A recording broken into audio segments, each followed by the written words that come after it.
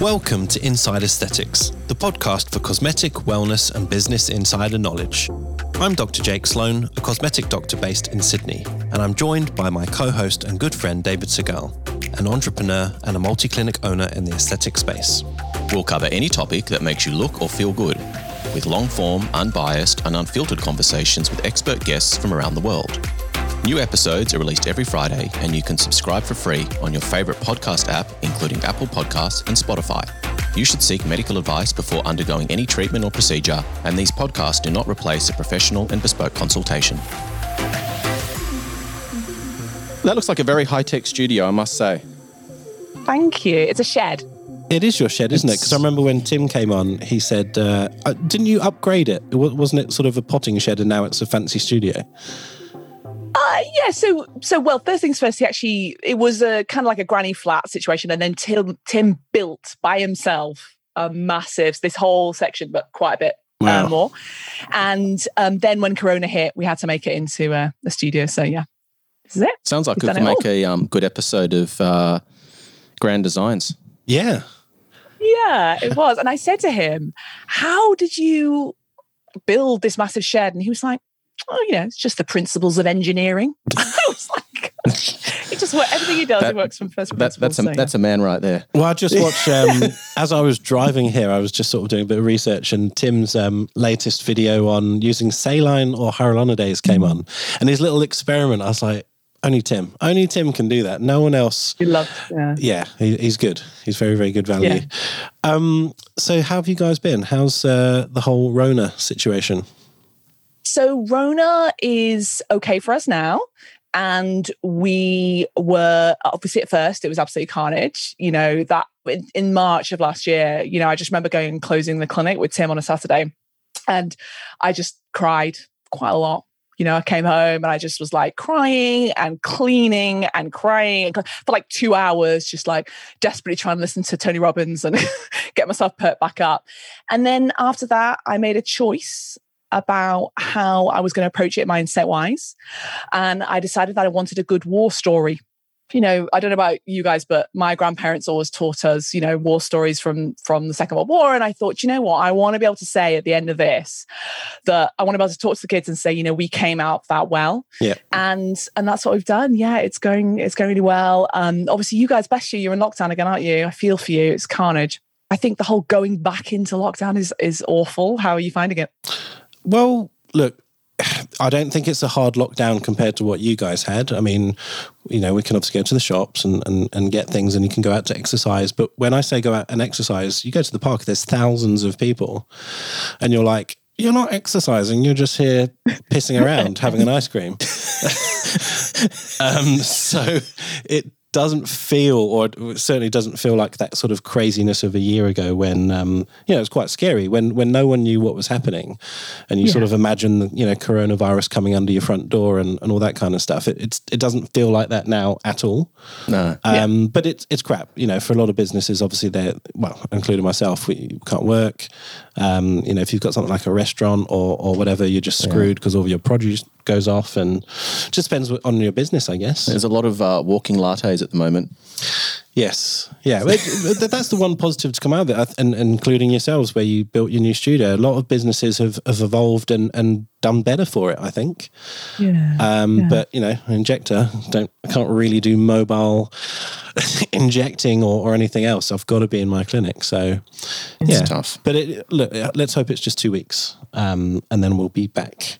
I mean, it's been a crazy year, though. I mean, most injectors, I don't know what the UK was like because you were in and out of lockdown, but we've been out of lockdown for essentially a year, and it's just been mental. Like, I've done 18 months of work in 8.5 months. It's just crazy. Everything's been compressed down. Yeah. So exactly. But I think what people were feeling is what's going to happen after the initial rush. So I think there's been that constant anxiety of what's next. But I found, interestingly, from my perspective, because I'm so obsessed with mindset. And so I kind of feel like I have to, look after everyone's mindset and try and push people forward. I feel that actually, although everyone's struggling with anxiety or whether they're struggling with, worry that their business will go under, etc., at least there are some other mindset issues that are being kind of pushed to the back. Like people were not worrying about comparisonitis as much, and they weren't looking at each other so much. And they were just kind of, focused. A lot of the people that I look after, my audience, were on the front line and they couldn't even see their children. They were in hotels, in COVID wards and stuff like that. So, wow, it was someone else. It really was. Yeah. So how long have you guys been open again at SkinViva? April the 12th. Okay. And things like, have you experienced the same thing where it's gone nuts, or is it just kind of normal flow and people are a little bit cautious because of, everything else? No, it has been. It has been nuts. That's good. For us, I think we have a sort of fairly, not unique situation, but we have a sort of a bigger aesthetic business. And so we've had the challenge of how do we manage kind of staff and, buffers, after appointments. And, we actually had a telephone inspection. I don't know who it was, the council or whatever called us and sort of said, are you doing this? And, went through everything and we passed with flying colours. So it's that sort of managing the logistics of it. Business-wise, it's been good. Awesome. So Miranda, everyone knows who you are. Well, I'm assuming they know who you are. You've got a huge profile online, you and Tim running your amazing educational channel on YouTube, which is just, every time I pull up my YouTube, one of your videos comes up because I watch so many of them. So you're on my regular feed. But for those that are listening that are maybe consumers or people that are new to the industry, could you just give us a bit of a flavour for who you are, your background, how you ended up doing this crazy popular YouTube channel with your husband? Just tell us all about yourself. So I came from a really sort of public sector background. So literally, like, my parents are teachers. I never, knew anything about business. And the last employed job I had was in the Healthcare Commission, which is no longer, it's the Care Quality Commission now, but it's basically the regulator of National Health Service. And so I was the least business-minded person ever.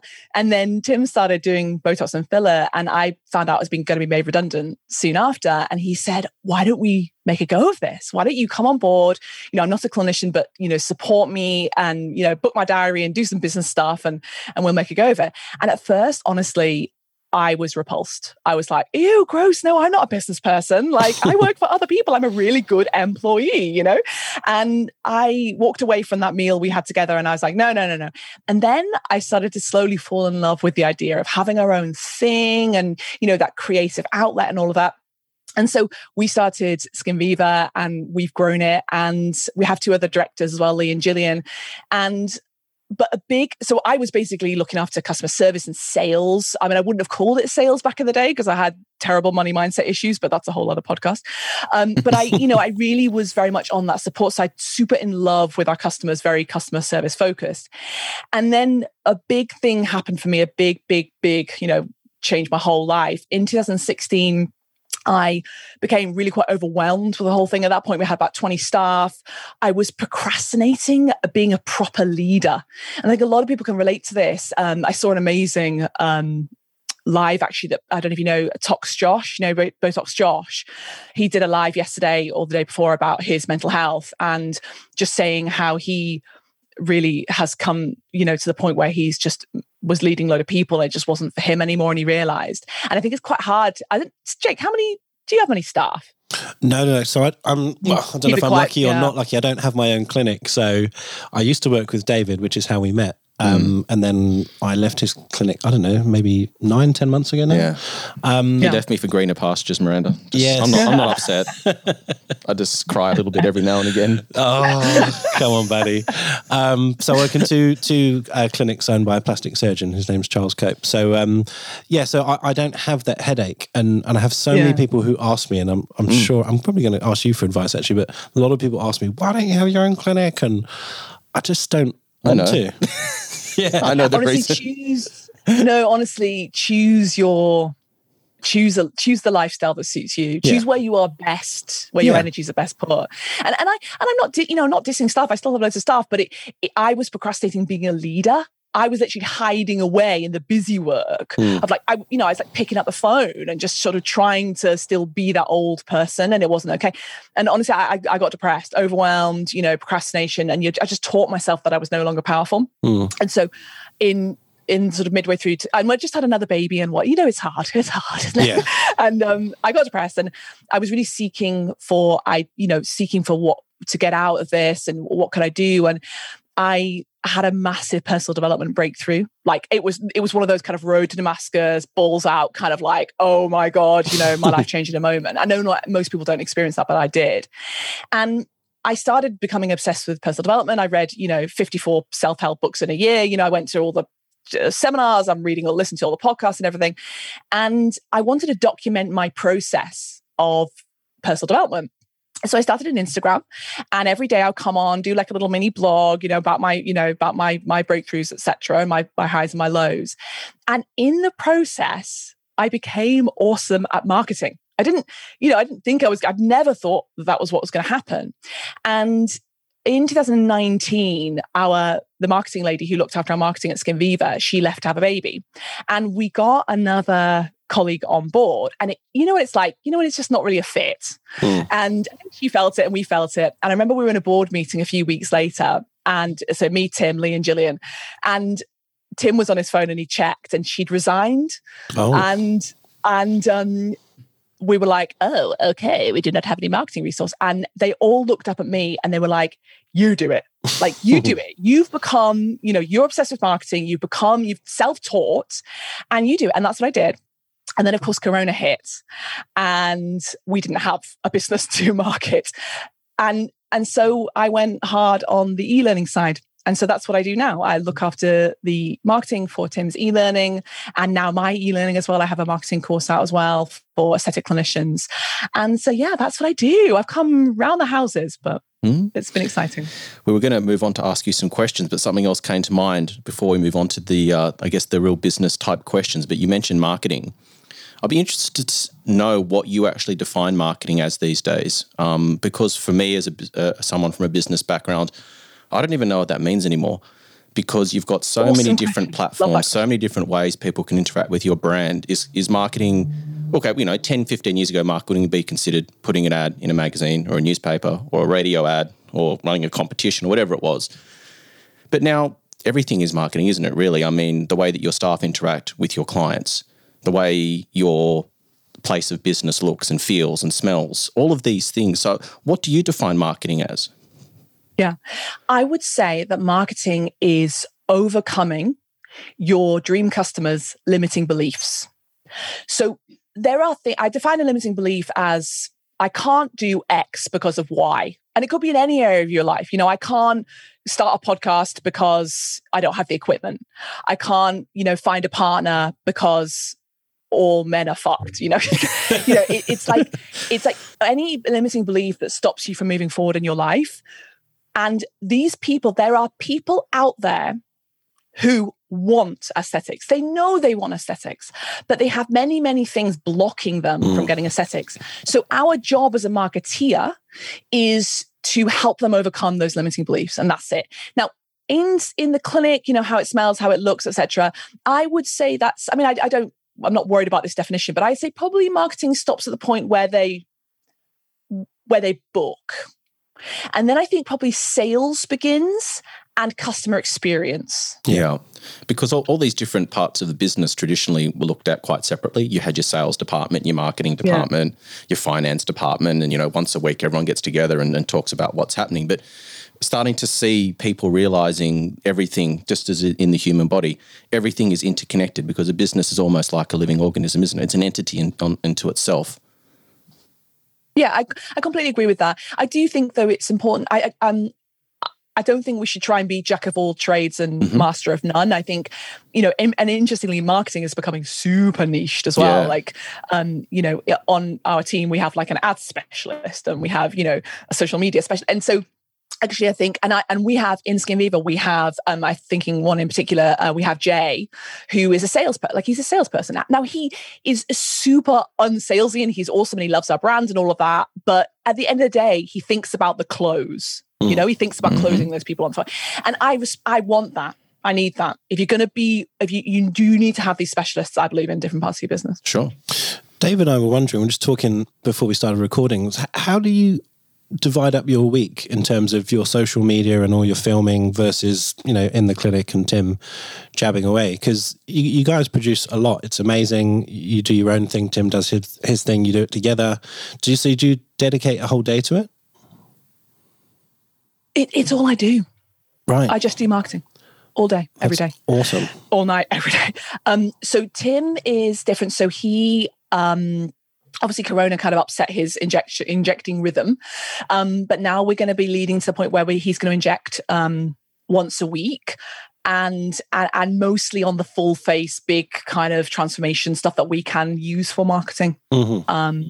So yeah, that's our job. No, I think that's awesome. Just to make that clear, because I think you might be thinking, well, who the hell's running Skin Viva? So we have Fiona, our manager, and she's just phenomenal. She just goes wild. She looks after it. Yeah, and you've got multiple doctors, and I gather it's quite a big place. I don't know if you know, I studied in Manchester. I was there for 8 years. So where gorgeous. are you in Manchester? So, the clinic is in what used to be called Hume, but is now Castlefield. Oh, yeah. It's just next to the Mancunian Way. Do you know that St. George's Church, really gorgeous church that's been converted into apartments on the roundabout there, just behind there we are. I probably knew it as a church because I was there about 400 years ago. So I didn't know it was apartments now. So yesterday you threw out some lovely stories, sort of, I guess, dropping the bomb that we wanted to talk about some businessy stuff and price stuff. So I guess just for a bit of context, because we were thinking about this after we spoke to you on WhatsApp yesterday, and we were sort of wondering, is the price question the same for Australia as the UK? Because it's different. Well, I think it's different. Tell me more. Tell me more about your situation. So, I guess in Australia, we're dominated by what we call chain clinics. So big brands who have, in certain cases, well over 150 stores in the country. And then there's other chains who have maybe 50, 60, 30. So everyone will know these names. They're sort of high street clinics, if you like. And also, just to put that in context, we've got a population of 22.5 million people. So when you're talking about 150 clinics from one provider, that's a huge chunk of the market. Sorry, continue, Jay. And as a result of their buying power, I don't want to use the word rock bottom, but they're very affordable treatments. And everyone will sort of be able to quote you, the 1 mil lip, everyone kind of knows the ballpark figure of how much that is. Whereas in the UK, I don't really think you have that dynamic. Everyone's sort of solo or in bigger clinics like yourself, but everyone's just different. And so I think the question of how do you price yourself is maybe more pertinent to the UK because it's so varied, but also here in Australia it's different because everyone knows, it's $389 for a mil of lips. So do I also do that if you go out on your own and you don't work in a chain clinic? So that's the context of why I was asking about pricing, because I think it's a bit different. But who am I talking to though? Like, who can I help here with my answer? Well, I guess I certainly get DMs from people saying, I'm going out on my own and what should my prices be? Because I don't want to be too high. I don't want to be cheap. I don't want to look like I'm replicating, a clinic in any way, but my profit margins are different. And people sort of rack their brains with these sort of questions. And David sort of had a bit of you sort of brainstormed it even more, and it was sort of like, depends on your costs and depends on if you have staff and marketing. But I'm curious to know what you think, because I know you've done this to death. and also just to continue on with Jason, when you asked who the audience is, I mean, we know we've got a fair idea. A large cohort of our listeners are nurses, and there is, particularly in Australia, what do you call it, like a nurses' liberation kind of movement where there are options. It's the barriers to entry for nurses to go out and open up their own individual clinics without having to work within a chain clinic or in a plastic surgeon's office. So just to give you some context. So this has got really confusing for you now. No. But what I think my advice will have generic mindset value anyway. Sure. Because when you asked me this yesterday, like I said on my stories, I always, when I'm preparing for this kind of thing, I always talk to myself. It's like, I think it's like an extrovert thing. So I'm walking around the house, like talking to myself, making a brew, trying to answer the question. And I started feeling a bit overwhelmed because actually there's so much that I want to say. I've been in business 13 years. I've had terrible money mindset issues, that's manifested in lots of different ways. And what would I say? I sort of thought to myself after a while, don't get overwhelmed. Just think, like, what would you say to your 26-year-old self starting Skin Viva? Like, what would be the top 3 things that you would say? And they are generic sort of mindset inputs that I think can cross into lots of different areas of business. The first thing I'd say is when you are deciding your prices, or when you are deciding whether or not to discount, because let's be honest, discount Tourette's is a whole issue as well. Ask yourself, or take yourself to the is it worth it moments. Now, every single person, whether you're employed, self-employed, got a business, whatever kind of environment you're in, we at some point ask ourselves, God, is this really worth all of this? So maybe you've got like a client who's breaking your balls and, just like trying to get 50 million follow-ups, or, they're threatening to do a bad review, or you've had a terrible tear trough complication, and you do, and you sleepless nights and you think to yourself, is this worth it? Shall I just go back to, whatever the lowest thing is, like being single if it's about your partner, or, being employed, or going back into, just go and become a gardener, or whatever it is, just the simple life. And when you imagine yourself in those moments, price from there. Because honestly, when you ask yourself, is it worth it? And you have all the anxiety that comes with that and all the resentment that comes with that, you need to know that it's worth it for you, even in the shit moments, that your prices buffer you for the shit moments. Because even if you don't quit in those moments, so even if you ask yourself, is it worth it? And you think, well, go on, then I'll carry on. It's better than the National Health Service or whatever.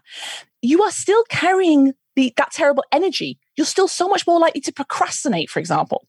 So if you're struggling to do your marketing, and it's because actually, if you're honest, you don't think this business is worth it for you. That's what's going on. You don't think this business is, but you're not making the returns. You're not motivated enough.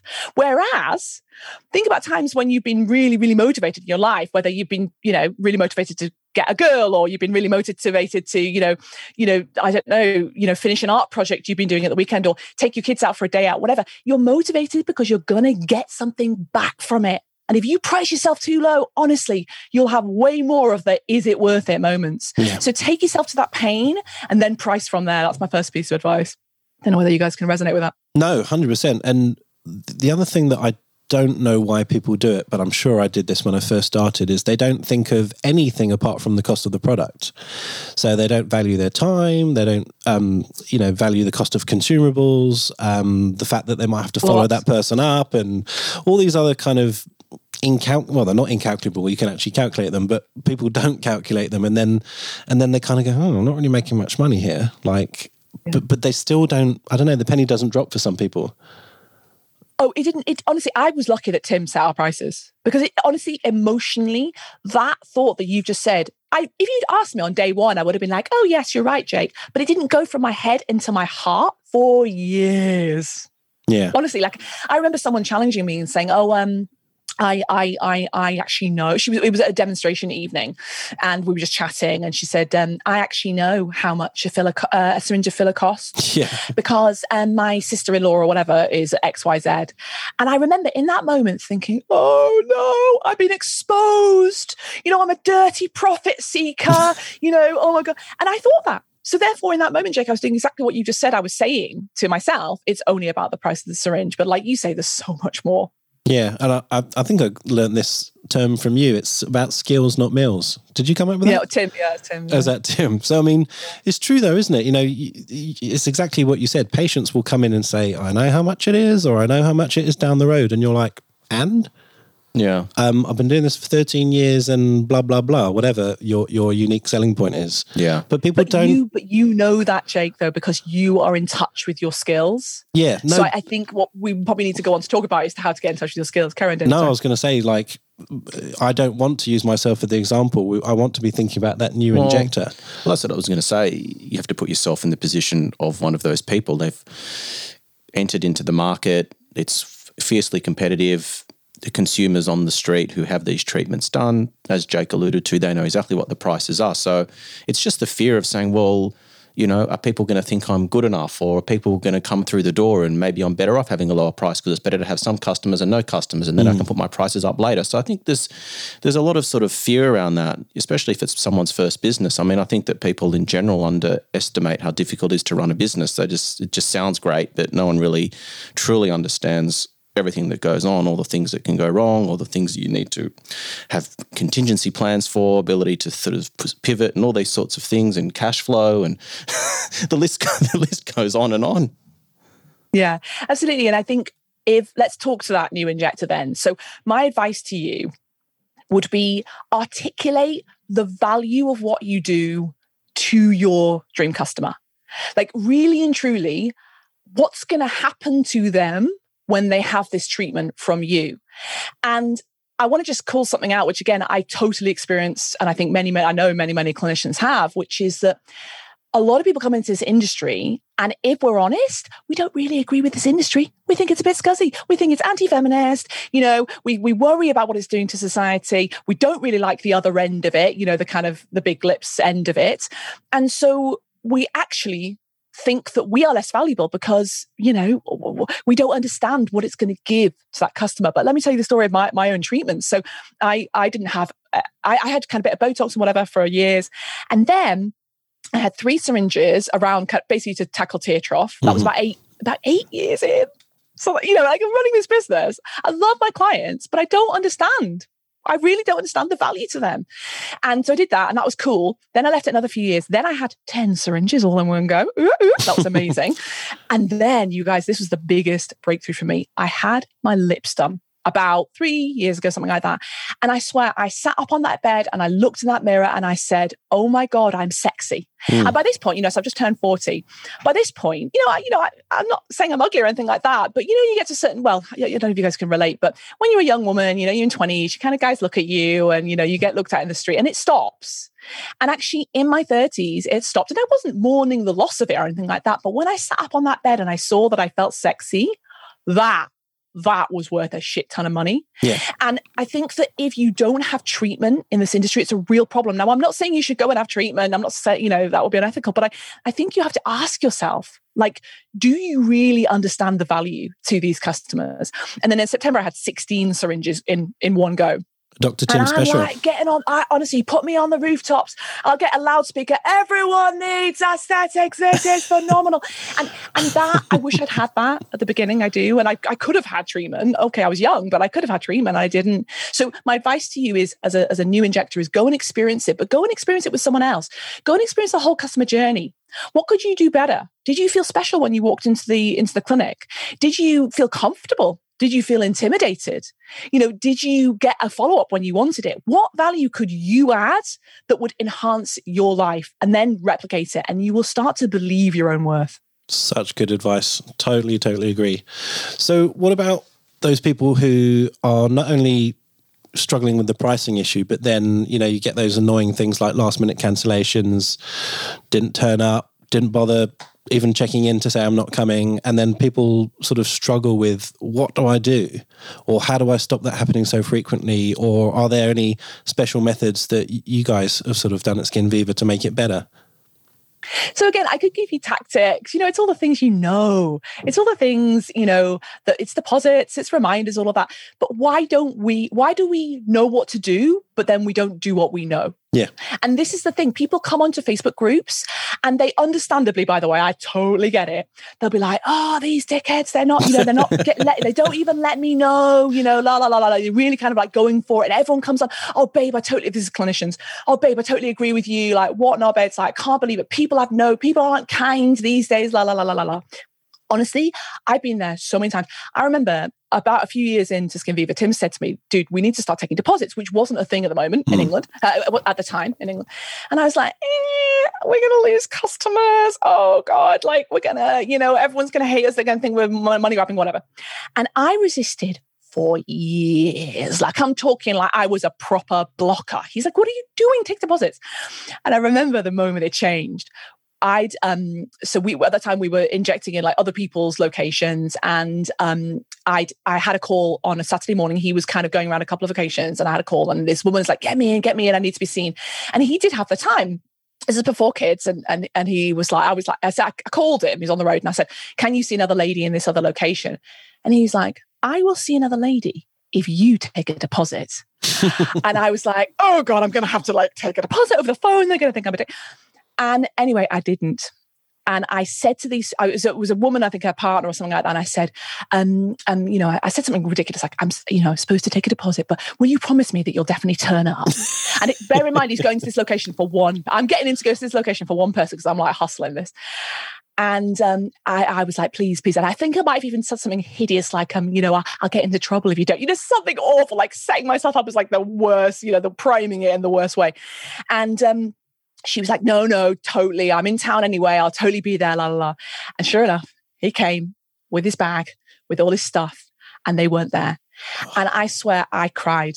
And do you know what I was crying for? I was crying for him because I'd sent him on this, this errand, but also I was crying for the fact that I knew it was the end. I knew I needed to start putting boundaries down, and I knew that I had to man up, basically.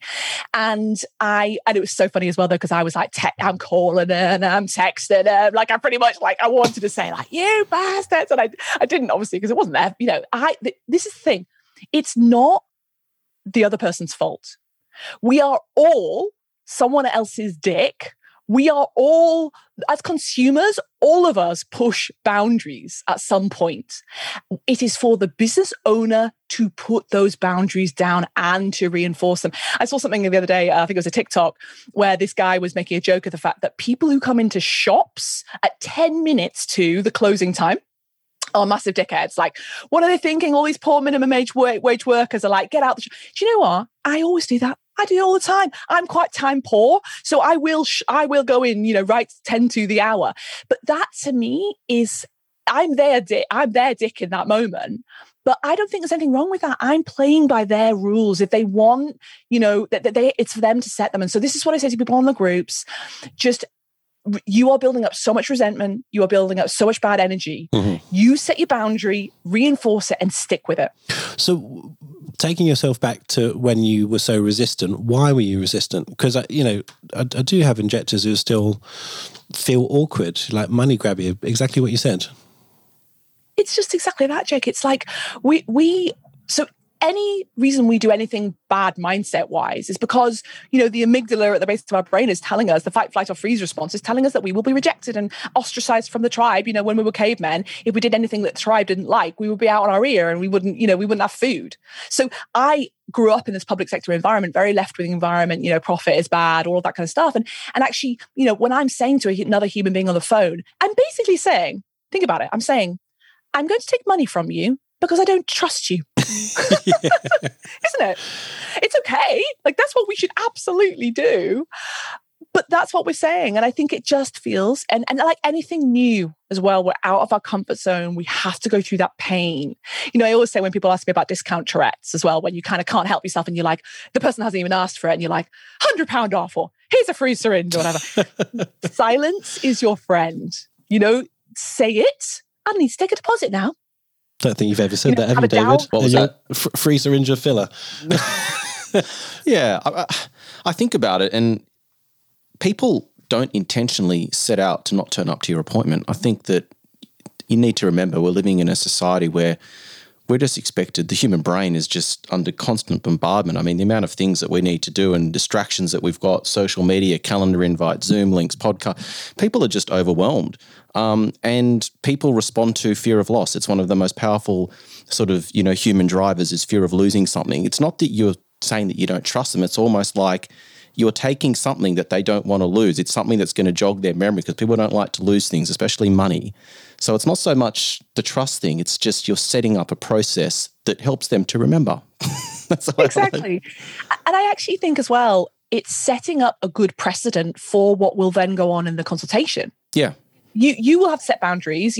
Jake will set boundaries all the time. No, sorry, you can't have another syringe because your lips already look big or whatever. Yeah. And actually, if we are doing that beforehand, it just says, look, this business is run well. There are boundaries. Yeah. Well, as my business partner, Cassandra Smith, shout out to Cassandra, always says, she started off working for me as a manager. Now we own businesses together, and now she's teaching me things. So it's been a nice full circle. But she says to me, you teach people how to treat you.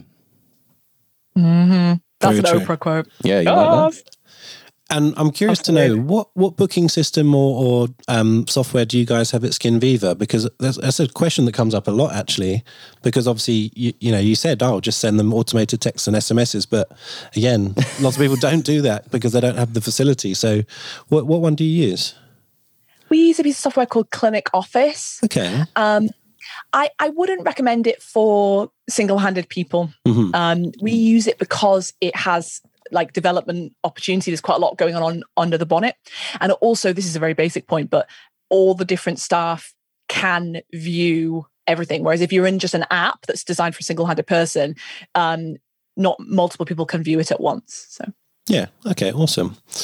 So I guess this is kind of an obvious question, but I don't know if you've got any sort of spin on this, the Miranda magic. How do you build patient loyalty so they, value you more?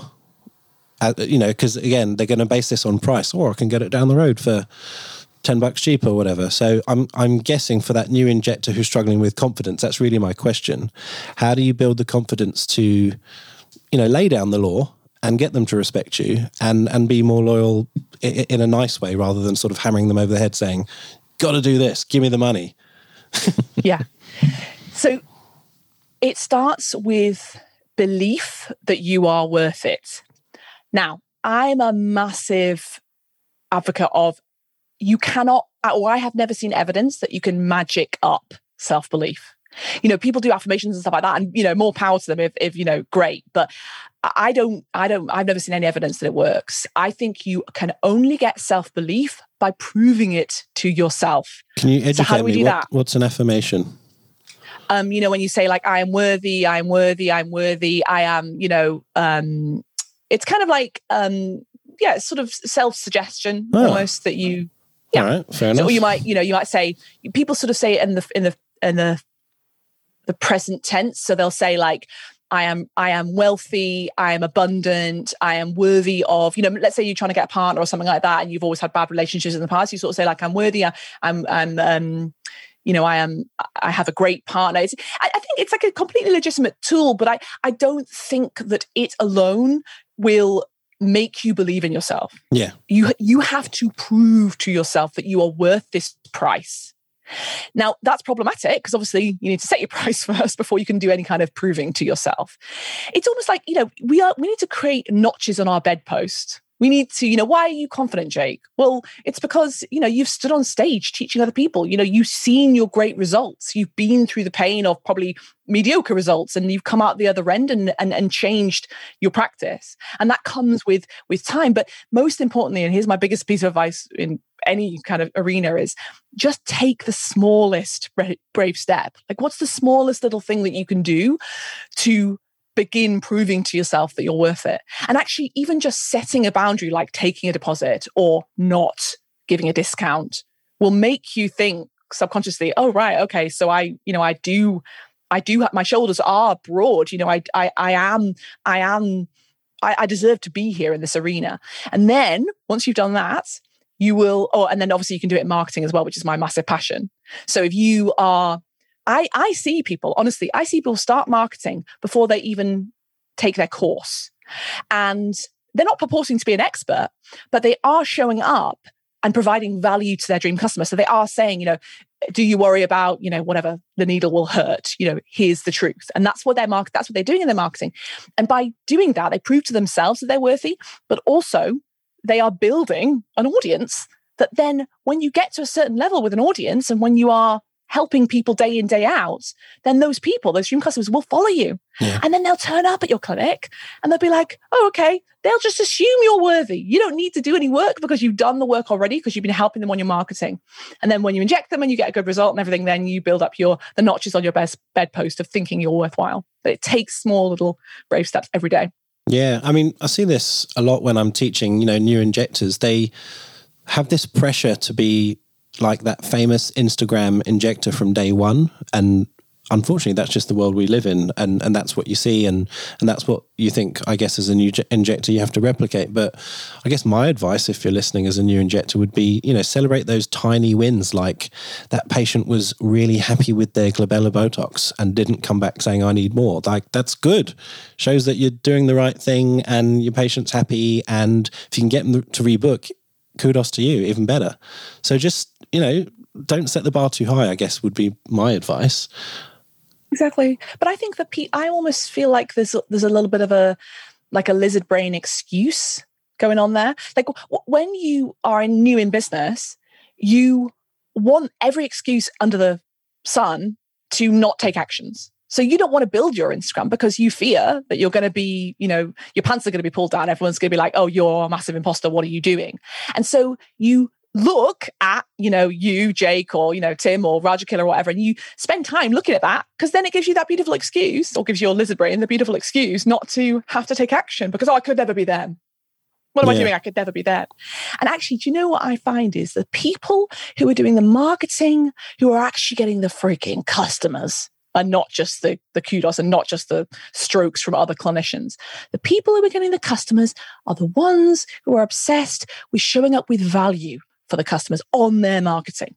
Literally, they're obsessed with their customers. And I see so much of clinicians speaking to other clinicians on their marketing, like doing funny reels that other clinicians will find funny. Well, honey, you're literally marketing to the wrong audience. You're doing B2B, business to business marketing. Let's get some B2C marketing and you will win. Become obsessed with your customer, become obsessed with showing up for value, even if you aren't the shizzle yet and you haven't got all these accolades. Just help them. They're just normal people. They don't care if you're some massive, Jake,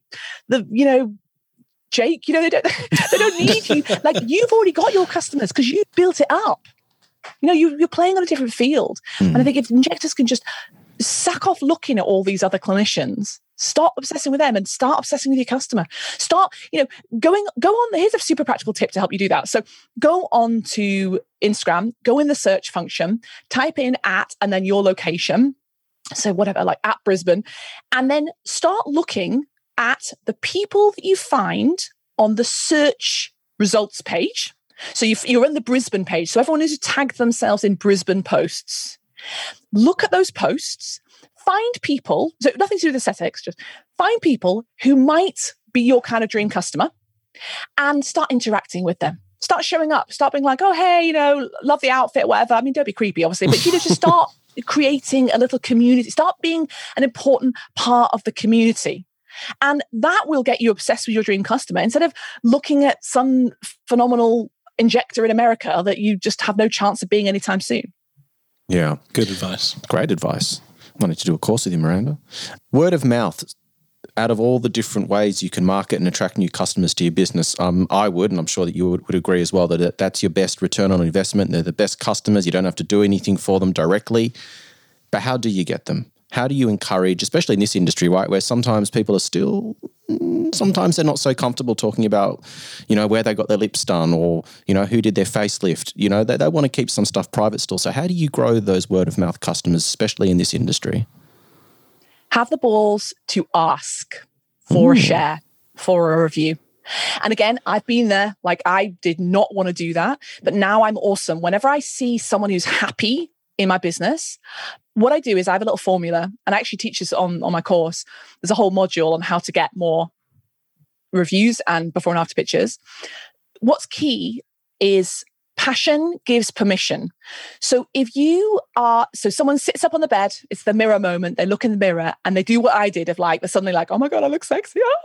Amazing. In that moment, you need to be passionate. You need to be positive. You need to say, oh my God, you look amazing. I can't believe this. And then from a place of strength, ask them for a review, ask them from the before and after, but don't do this. Don't worry if you can't. Honestly, it'll be absolutely fine if you don't. But how would you feel about maybe doing me a review? No, they'll sense your lack of certainty, and they'll be out that door like, nah, I don't want to. Why do it's just something between humans that goes on in that moment.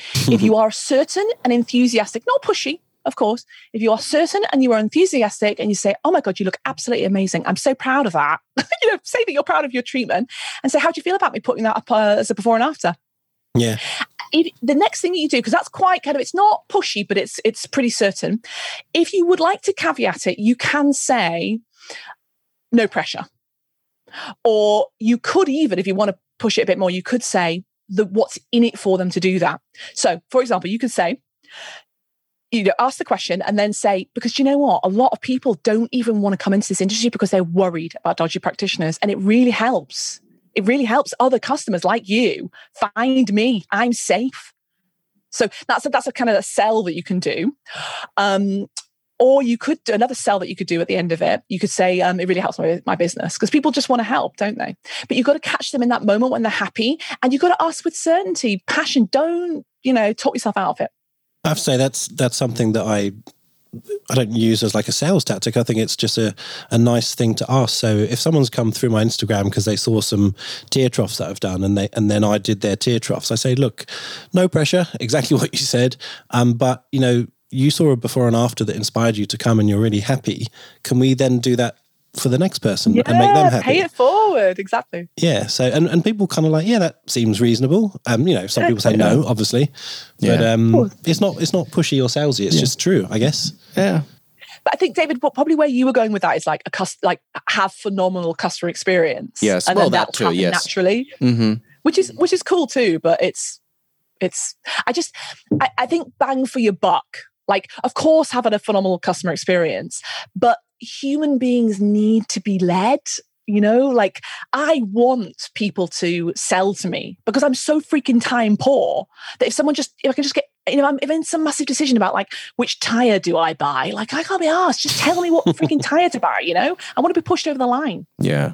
I think the word sales has been given a bad rap because, and we've spoken about this before, when you think about sales, you think about some, sleazy real estate agent or used car dealer trying to flog you something that you don't need, a car that you don't need. But people are coming to you because you're the expert or you're what they perceive as the expert. So it's not, it's like education. It's education and trying to do the best by your patient. It's not about selling them something for the sake of selling it. But also, let's be honest with ourselves. Let's be brutally honest with ourselves. Do you have a philosophical objection to sales? Or are you just scared to say, girlfriend, you need 5 syringes? Do you know what I mean? Like, I'm 39. I was 39 when I had 16 syringes. And look at me, I'm supernatural. Gorgeous. So let's just ask ourselves, are you really worried about that? Or are you just a bit like you don't want them to judge you? I think if you do an awesome consultation, and which, let's be honest, like consultation is like where it's at. If you can, your whole business will skyrocket. Tim improved his consultation and he increased his average appointment value 80% in 2 years, 80% in 2 years, just because he smashed his consultation. And so anyway, if you can do a great consultation, no one is ever going to think you're pushy because you've done this beautiful dance. It's the same with, if you're getting together with someone in a bar, like, if you could say like, let's go and bonk right now, which would be hideous and no one's going to want to bonk you. Or you could just do, that lovely dance and then you'll end up getting a bonk, later. Definitely going to have to click the explicit button on an Apple podcast now. Thanks, Miranda. You sent us God, you should have told me. No, I'm kidding. Sure we do it all the time. No, we do it all the time. It's all good. Yeah. It's kind of English swearing, bonk. Bonk. Yes. Shag. Yes. Is it shag? Shag and bonk. Yeah. I missed that. Where was I? I had a question. I think people struggle. Well, it's a fear of rejection too. Well, that as well, but also, injectors by definition come from the hospital setting where they don't get paid. They get a salary through the NHS or wherever they're working in their country. So it's just weird. Again, money grabby. You feel like it's a lot of money, 5 mils or whatever it may be. But I guess you just need to say it in a way that this is just what you need. I'm diagnosing your face and this is the solution. Yeah, maybe it's the guilt of the people, as a medical professional, that this treatment is not necessary to sustain life. Do you know what I mean? Life. So, yes. So I guess when you're working in the NHS, people are coming to you because they need something. It's not really a discussion of do you want, this is what you need. Mm-hmm. So it's need versus want, maybe. I don't know. What do you think? But can I just challenge that though? Like as a woman who, sat up in the bed and was connected with my sexiness again, like that is life. Like, Yeah. and obviously it's not actually like if I didn't have the lips, I would have still had a happy life. But I think what we do is super profound. People, Tim did an 8 syringe treatment the other day, and she texted me afterwards, and I can't remember exactly what she said, but it was something like, I feel myself again. What a phenomenal gift. Yeah. Well, but we're not, it's not superficial. I was going to say, I couldn't agree more. That's why I do it. Otherwise, I couldn't just be there squirting stuff in because I make money. It's the profoundness of it and the magic, that magic mirror moment. But it's hard to sort of explain that to someone who's not had it yet. So that new patient, they're like, what the fuck are you talking about? Magic and going to make me feel happy and find inner confidence. They just want lips or whatever. They haven't connected why they're doing it, is basically what I'm saying. Yes, but I think we're talking about the conversation between you and yourself. Like, it's a mindset conversation. It's really and truly being happy with what you're about to do. And then when you feel, going back to, so my colleague Jay, who, he is by trade a salesperson. He books people into our training, face-to-face training. He loves us so much. He's so confident in what we do that he has zero holding back in that moment when he says, so would you like to book? Yeah. It's like that close moment. Now, I don't think clinicians should be closing, like it's a whole different thing, but the principles are the same. If you're happy with it, then you will talk to that person in the consultation, and you would never put pressure, but you will not have your own mindset blocks about how many syringes. If they give you a signal that they want more, then you will be open to it. But back in the day, I used to talk people down on the phone. I used to talk to people, like, for example, I was always really scared of tear trough because we used to get, complications. When we first started, we used to use Juvederm Ultra 2 in tear troughs until Volbola came out. Right. And, we, and this goes back to the pricing thing, we charge £199, which I think you guys are about double in Australia, aren't you? So let's say $400. And we got a few complications, and Tim was like, balls to this. When Volbella came out, he was like, right, that's it. We're charging $595. So we trebled the price. And I haven't got the numbers, but we became known locally as awesome at tear troughs. People were paying 3 times the amount, because we knew that it was worth it to them, A, and that B, that we had that tear trough was a bigger risk of complications. We didn't want that "is it worth it" moment. And Tim has this most amazing story. This lady who'd got divorced recently, and people kept saying to her, "Oh, you look tired," the classic kind of thing at tear trough. And he did her tear troughs, and she ended up marrying a man who had a yacht, and she went away into the sunset happily ever after. That's the kind of stuff that we do. So don't limit yourself. That's what I'm going to put on my window now. What I was saying before, Miranda, about the need versus want, I sometimes think that, sorry, I didn't clarify that maybe sometimes doctors or nurses don't really appreciate the profoundness of what they're doing, and therefore they don't sell or explain with the same excitement or the same passion. Because when you're truly excited about what you're doing because you love it and you believe it, it manifests itself. Like it's contagious. So maybe people need to appreciate, you guys listening need to appreciate what you do, the changes that you do make to people's lives, and remember why you got in this industry to start with. Let me give you a little tip for that as well. Not many people do. When they come back for their second treatment or whatever, or just a top up, ask them, say, because you know how we have this classic thing, don't we? If you're a good marketeer, you'll say, how did you find out about me? And likewise, say, how did you find the last treatment? Like, were there any changes in the way you were operating? Were you more confident at the school gates? Did you go for a date? Ask them. And even if they just come back and say, yeah, I smiled in photos, then you've done your job. Ask people, and you will get your self-worth coming back at you. 100%. So what do you think good customer service is for an injectable patient? And I guess the obvious one is, be nice and do a good treatment and offer a follow-up and whatever. But do you guys do anything at Skin Viva that's sort of extraordinary? Like, do you have a separate waiting room or I don't know, like fancy teas or anything that really builds the experience and makes people go, wow, this is the place to be? I like all that stuff, but I think that it comes second to actually having a super responsive and human experience in the communication side of things.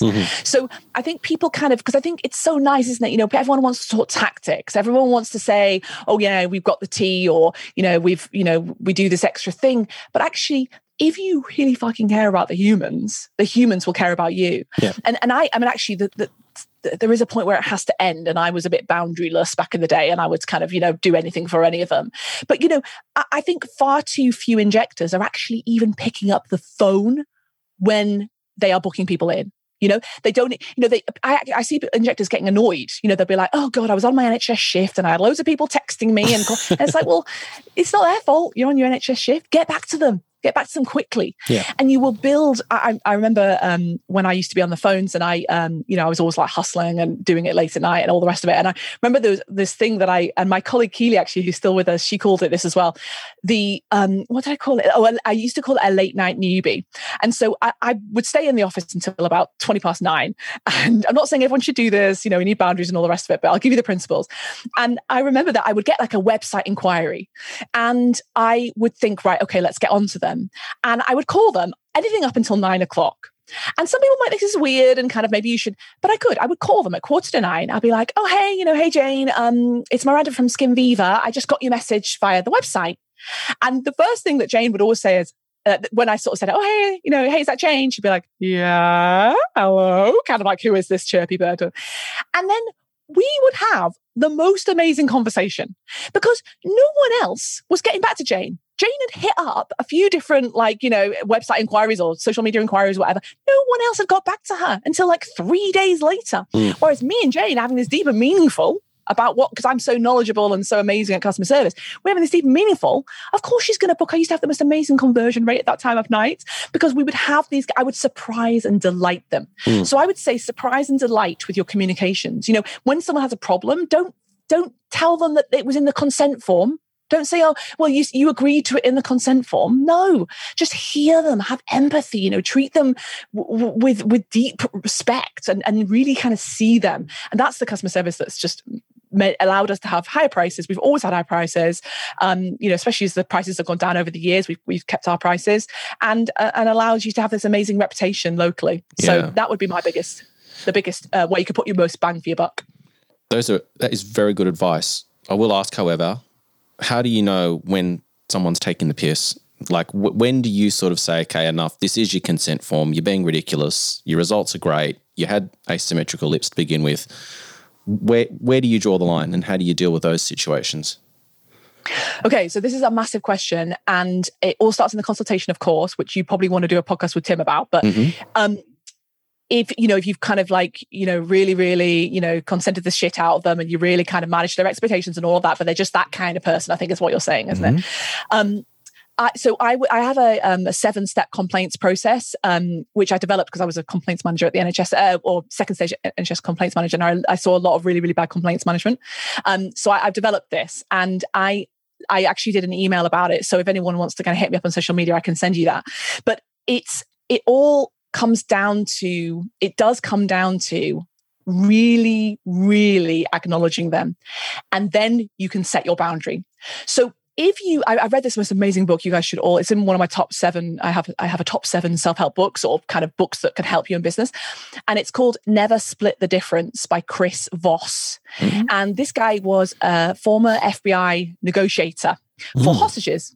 And it's the most entertaining book, honestly. You guys should absolutely listen to it on Audible.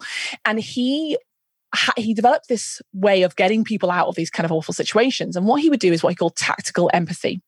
So if you really, really take the time to listen to them and say, so am I hearing you right? What you feel is X, Y, and Z, and do it from that place of love and not being on the defensive, then they will say, yeah, that's it.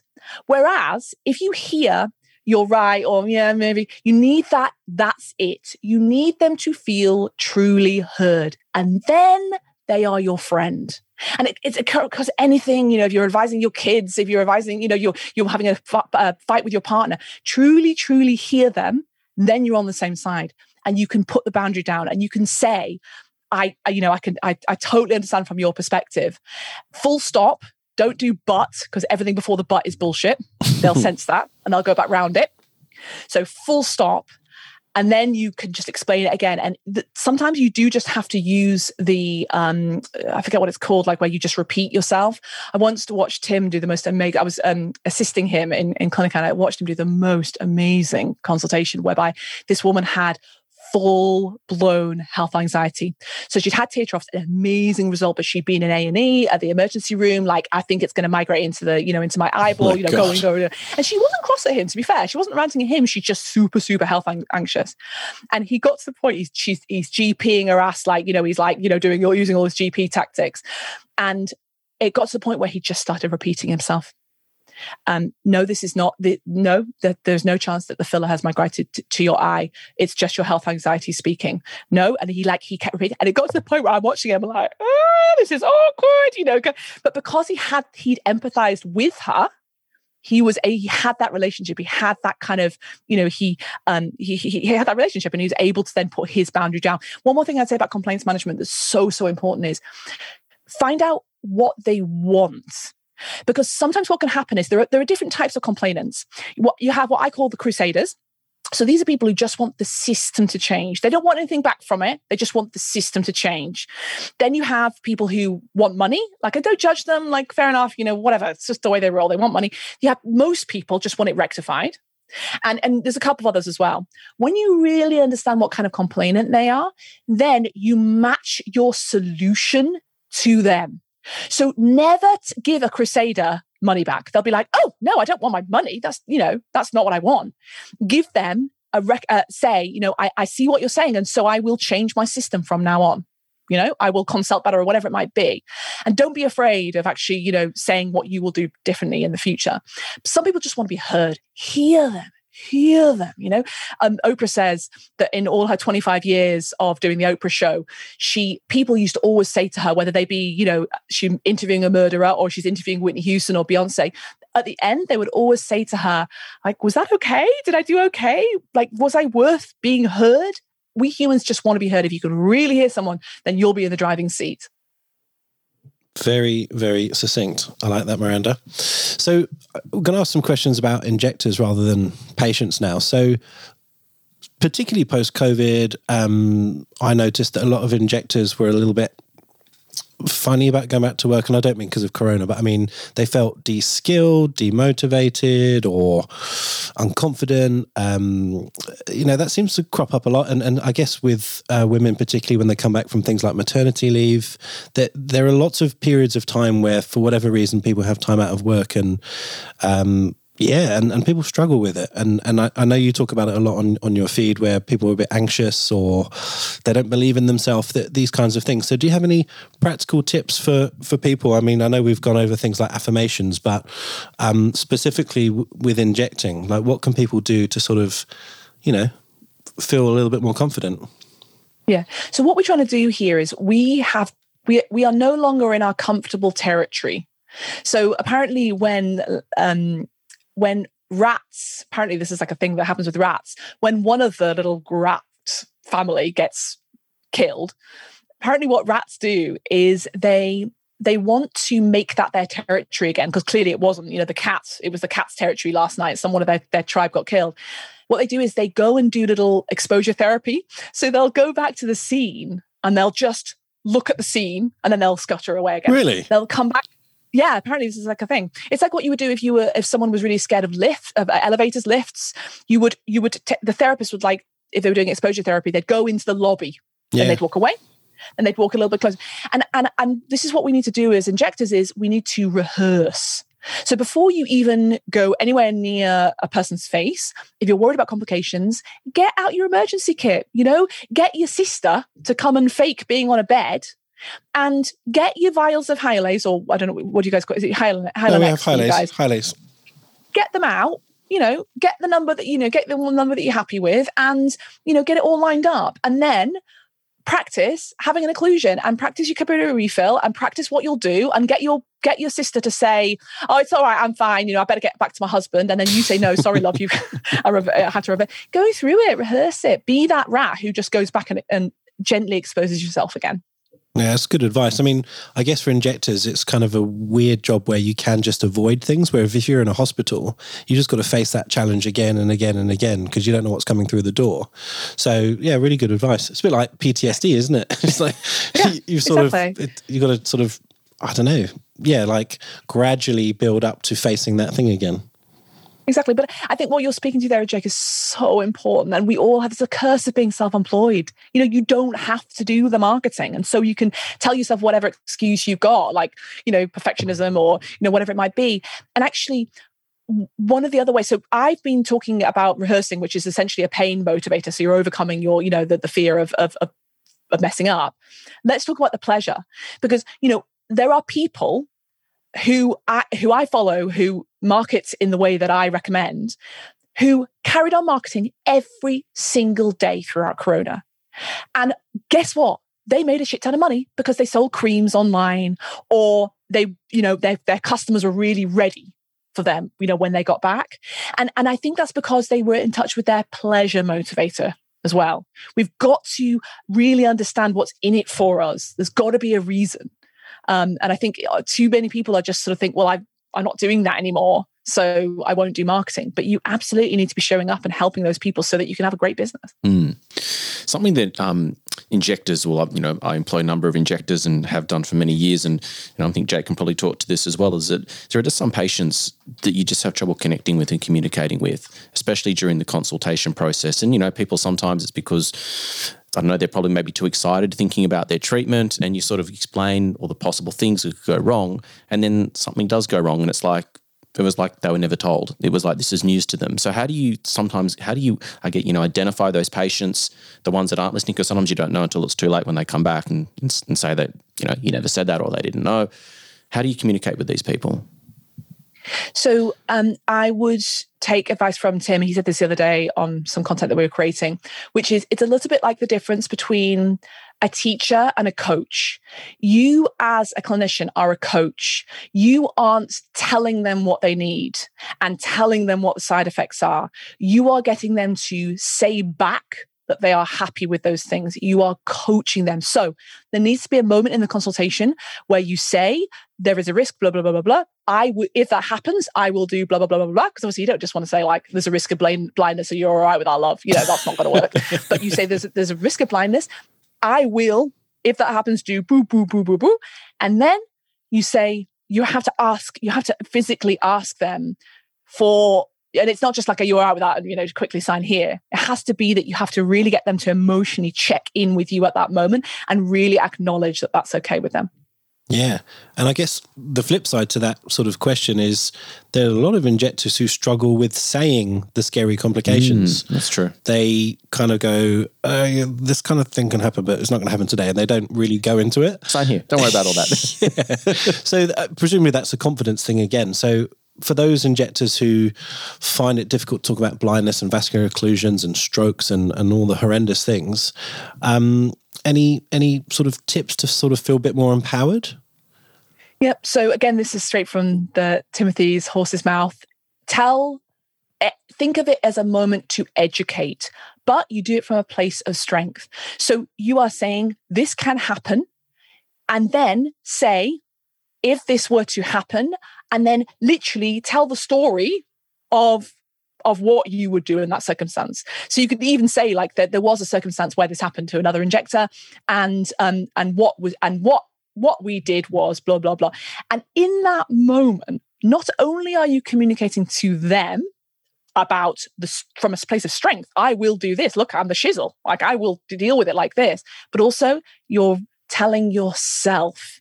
And over time, you don't need reassurance because you're just awesome. But in that moment, you are saying, I will do, if this were to happen, I would do this. And you're literally kind of like soaking in the vibes of like, I can deal with this. I can.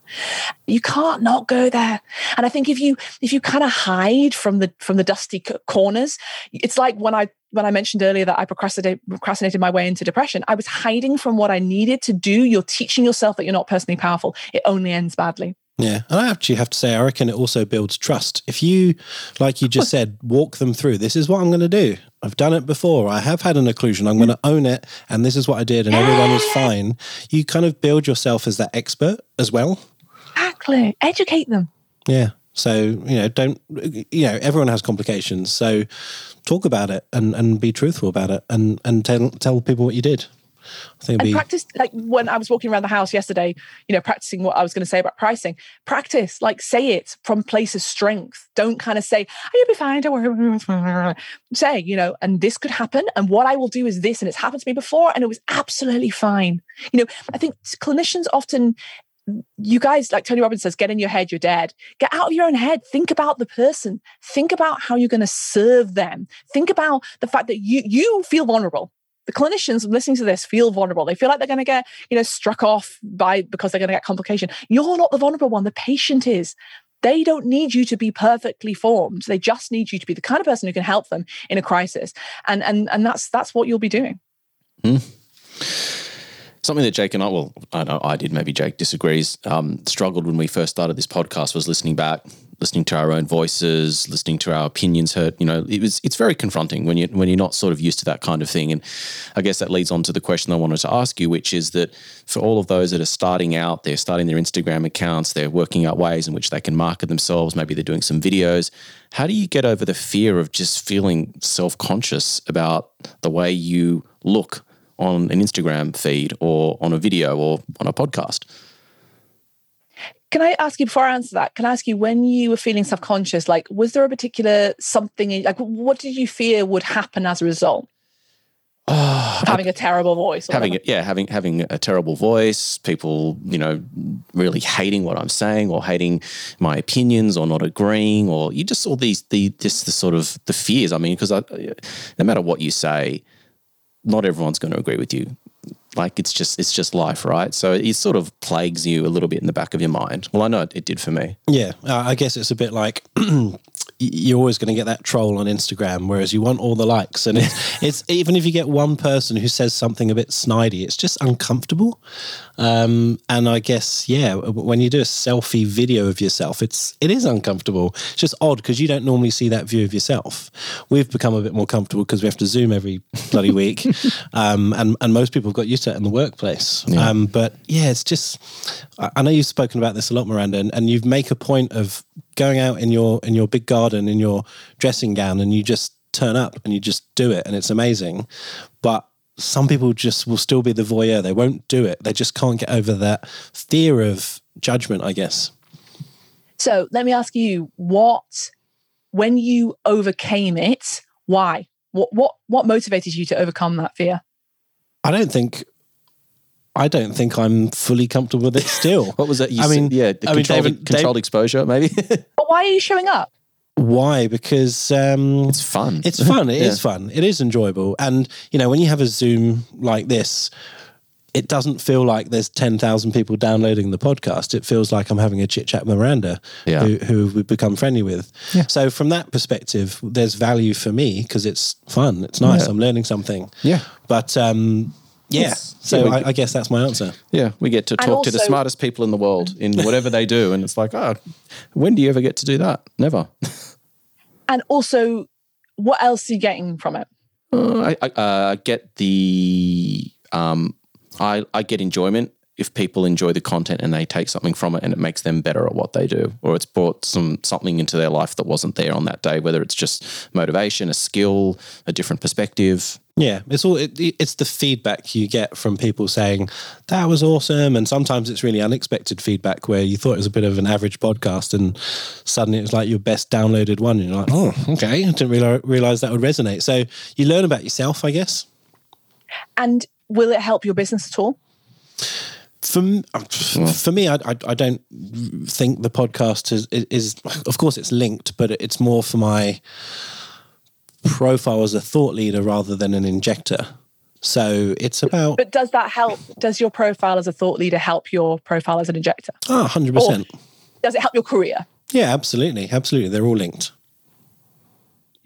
And David, does it help you in business? Yeah, well, I'm not an injector. So, I mean, definitely it's opened a lot of doors. I've got to meet some really interesting people. I've made some new friendships. You got some free SkinCeutical stuff?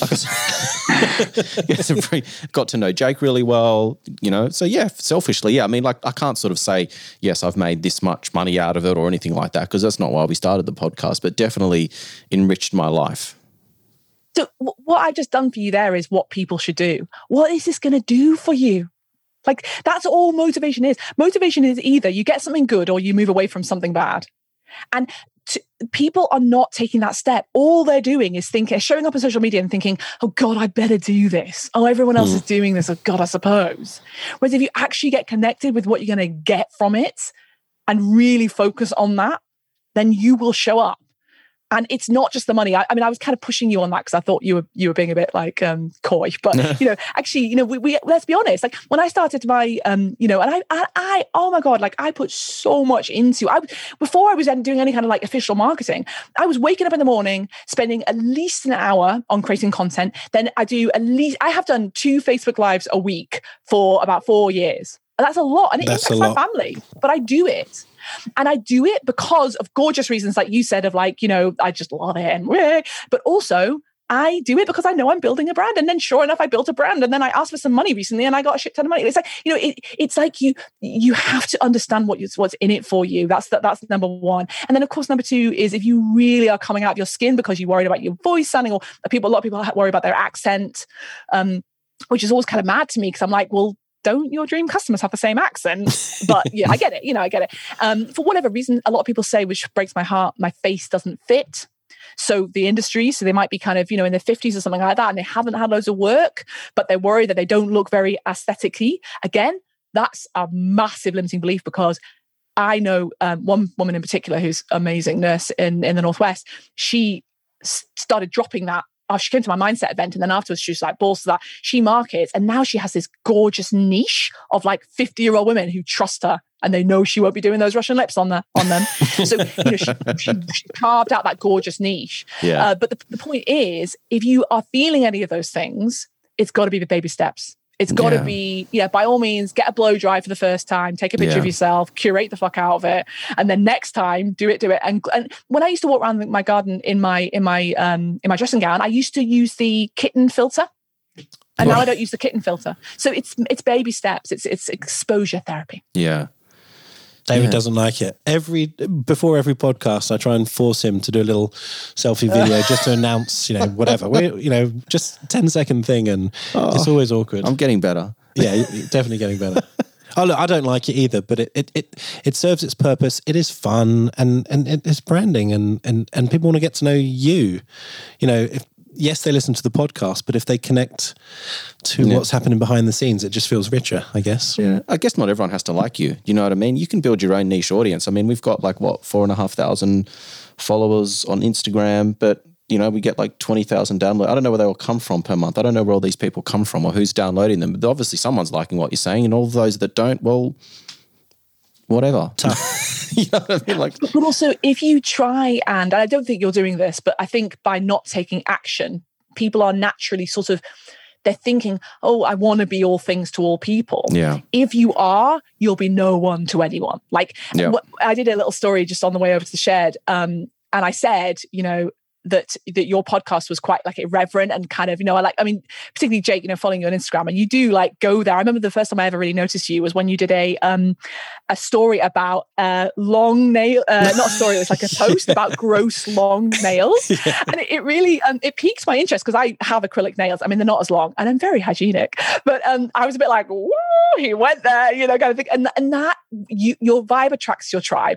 So you will attract irreverent people like me because that's the way you are. David, you seem like a really laid back guy. You're going to attract laid back people. You're not going to attract uptight, people who are going to criticize you because you weren't, you did some slightly uncompliant thing or so, you know what I mean? Something like that. It's and I have people all the time thinking I'm too much, and I am honestly, I am just going for it. I'm leaning more and more and more into me and who I am and the crazy parts of me. And the more I do, the faster I grow. Simple. I feel like I've learned something about myself and you. Yeah. I feel like I've been psychologically analysed, but in a positive way. Really? Thank you, Miranda. What have you discovered about yourself? I don't know. I just feel warm and fuzzy now. Yeah. You're cheeky. You're irreverent, and you actually are good at setting boundaries as well. I remember when I put you in my course because there was a post that I wanted to use to make a point, which was around boundary setting. So it was when you were basically saying, like, you know, if you don't have a deposit, like, do one, basically. But again, that's your cheeky, irreverent personality. But also, I get it. There are 3 pillars of trust Tim talks about. Trust comes out in 3 ways. It comes out in competence, so standing on stage, you know, looking smart, whatever, you know, having great before and afters. There's also integrity, of course, actually doing what you say you'll do, and politicians fall foul of this. But the third one that people don't realize, and what you actually hit really well on that deposits post, Jake, was emotional safety. So your vibe attracts your tribe. You were putting a boundary down. If I'm the kind of person locally who thinks, do you know what? I want a guy who can clearly take the mickey a little bit, and we'll have a bit of bounce in our consultation, but I know that he's got boundaries.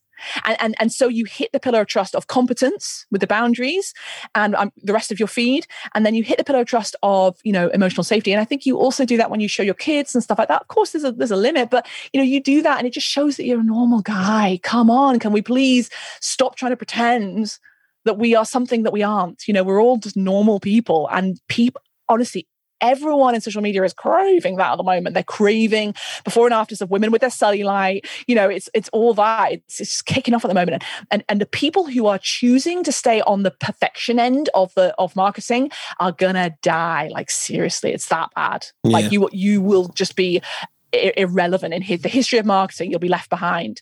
Let's keep it real. David talks about that a lot. Yeah. When something looks too good, it's inauthentic. I can't say the word. Unauthentic. That's the one. Unauthentic. Yeah. So, you know, marketing it's about being real.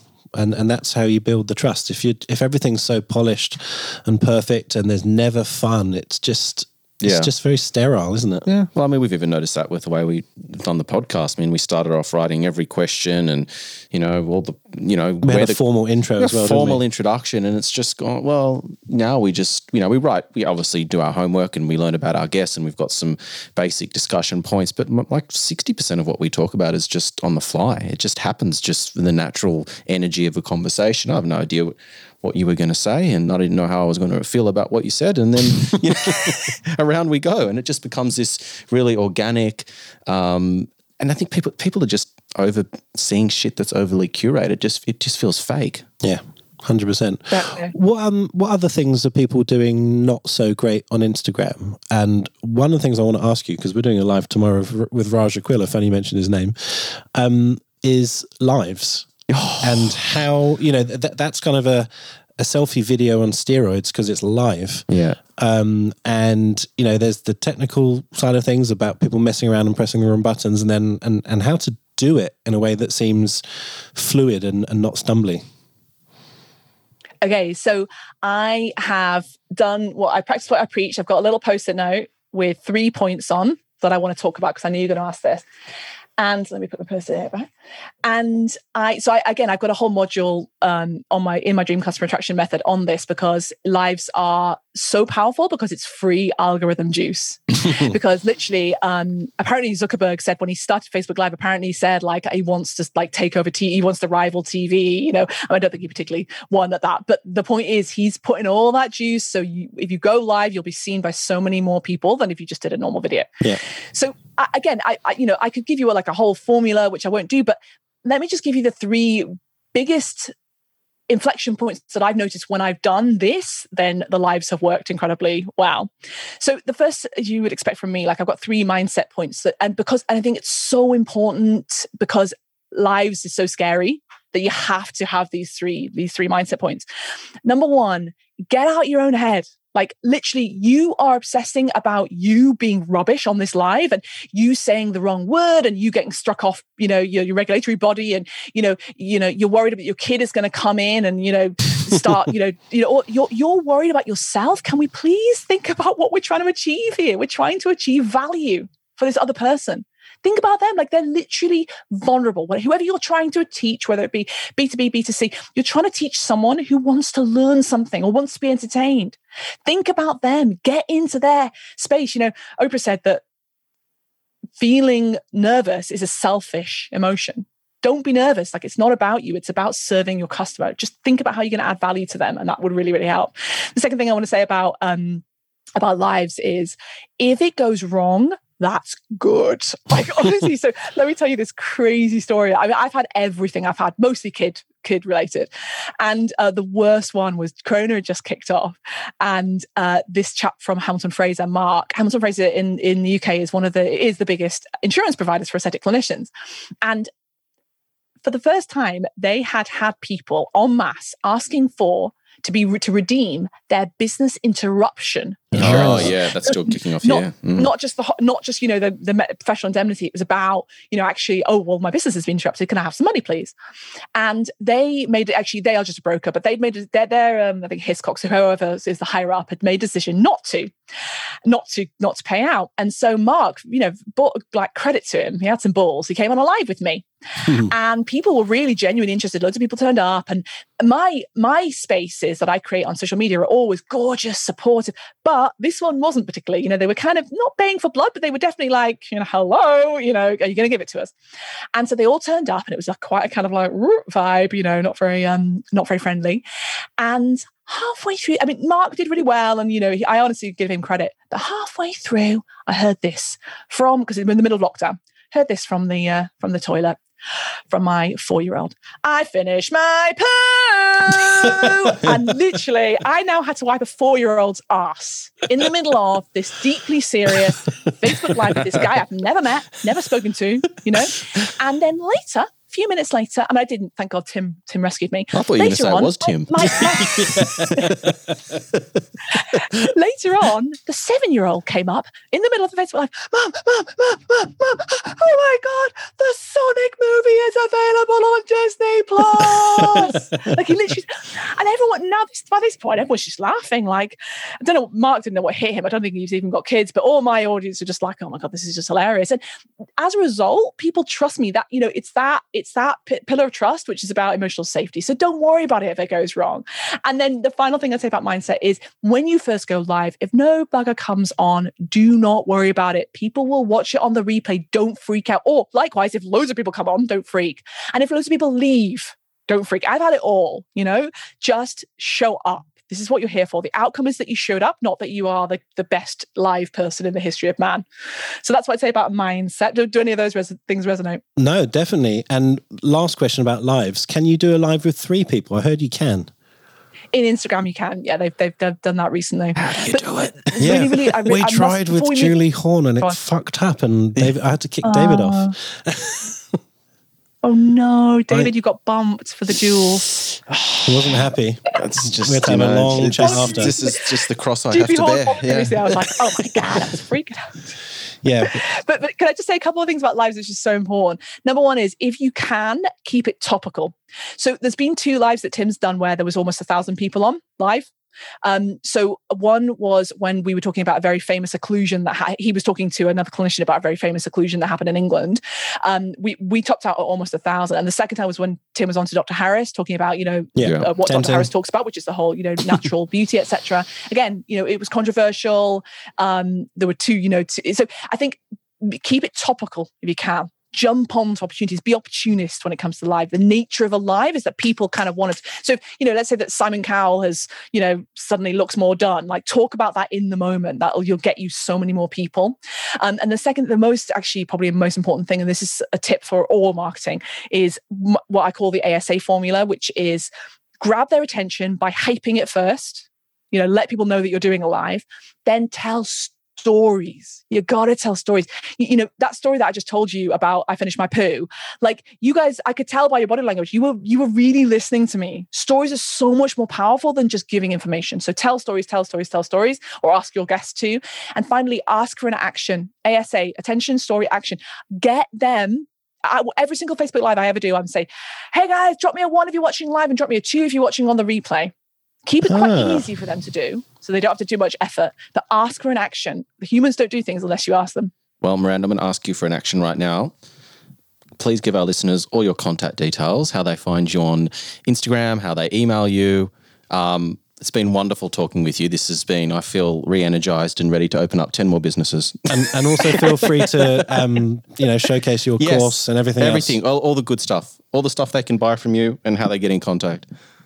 Okay, so I think that the place that they could be served best would be on my Instagram, which is at Miranda Pierce, Pearce Mindset. At Miranda Pierce Mindset, because that's kind of where everything flows out of me. And I'm so, I just love Instagram. I'm on there all the time. I'm kicking people's ass. I'm like, talking about mindset. Like if people are worried, they're feeling overwhelmed, they're feeling anxious, I'm booting their ass to actually get them to take action. So that's the best place.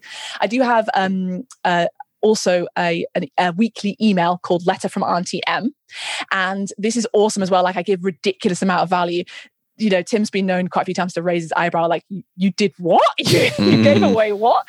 So it comes out on a Sunday. And if you just go on my Instagram, on my link in bio on my Instagram, you'll find Letter from Auntie M. That's amazing place to go. And yeah, I'd say that those are the best two. I had this course, Dream Customer Attraction Method, which I launched in May. That went absolutely wild. I had I launched on a webinar. I had 6,000 people register. Wow. And I had 2,000 people attend live. So I was talking on a Zoom to 2,000 people. That's crazy. So that I just mentioned that because that course is going really well. Everyone's loving it. So in fact, I had someone in Australia comment that she was coming out of the Melbourne lockdown and she felt raring to go, and she had much higher engagement because of the course and everything like that. So if you Google Dream Customer Attraction Method, it's on Tim's website. You'll see it as well. Thank you, Miranda. I really do appreciate this chat. It's been educational, awesome, and I'm not going to ask you to make a decision now. I reckon there's legs to do a second one, maybe more about Instagram and marketing and how to use hashtags and all that jazz that I don't still really understand. We'll go maybe a bit more technical. But I'll only do it if you'll agree to not just talk shitty little tactics, because everyone gets obsessed with hashtags. It's like, it's like a cherry on the top. Well, we don't know. You need to tell us it's all bullshit. Pardon? I said, we don't know. This is why we need you to tell us it's all bullshit. Yeah. Yeah, I mean, don't get me wrong. Like, it's a thing. I use hashtags. But it's like if you were to get an ice cream sundae and you get the strawberry sauce on the top. That's what hashtags is. The real meat is the ice cream and like the Oreos and the the content, the swirly bits in the middle. You'd be amazed how many people don't know this stuff. No, they post once every 300 days and they don't do any hashtags and they don't do anything. They just and they don't understand how to do it. They don't know what to do. So I don't know. Anyway, we can discuss that one. I think it'd be great. But no, I really do appreciate it because we've been chatting for ages and then COVID hit and we were going to do this a long time ago. So thank you. And also thank you for doing this short notice. Yes. We've been screwed up with our own lockdown. Yeah. And so we had, we were going to plan to talk to you, I think, at the end of July, and everyone just cancelled. We couldn't obviously see anyone in person. So thank you for showing up. Thank you. My pleasure. And thank you for attracting me with I am your tribe and you attracted me with your vibe. So I think everyone who's listening here will know intuitively and emotionally like what you guys are about. And so I honor you for putting that out into the world, because if you didn't put it out into the world, then you wouldn't be serving those 20,000 people who download each month. And that's the message I want to give people, is just get over yourself and start serving. Thanks, Miranda. Well, now that I know you, I'm going to harass you on Instagram. Now we're friends. Definitely. And I'll start mentioning you on my stories. Yeah, please. Yeah. Well, stay safe with Tim and enjoy yourselves. Thanks, Miranda. See you later. Bye. For our latest news, upcoming guests and episode topics, follow us on Instagram at Inside Aesthetics Podcast. During the week before every recording, look out for our Instagram stories, as we'll give you the opportunity to submit your questions to our guests and get a shout out. You can also DM us for any other information, suggestions, or guest requests.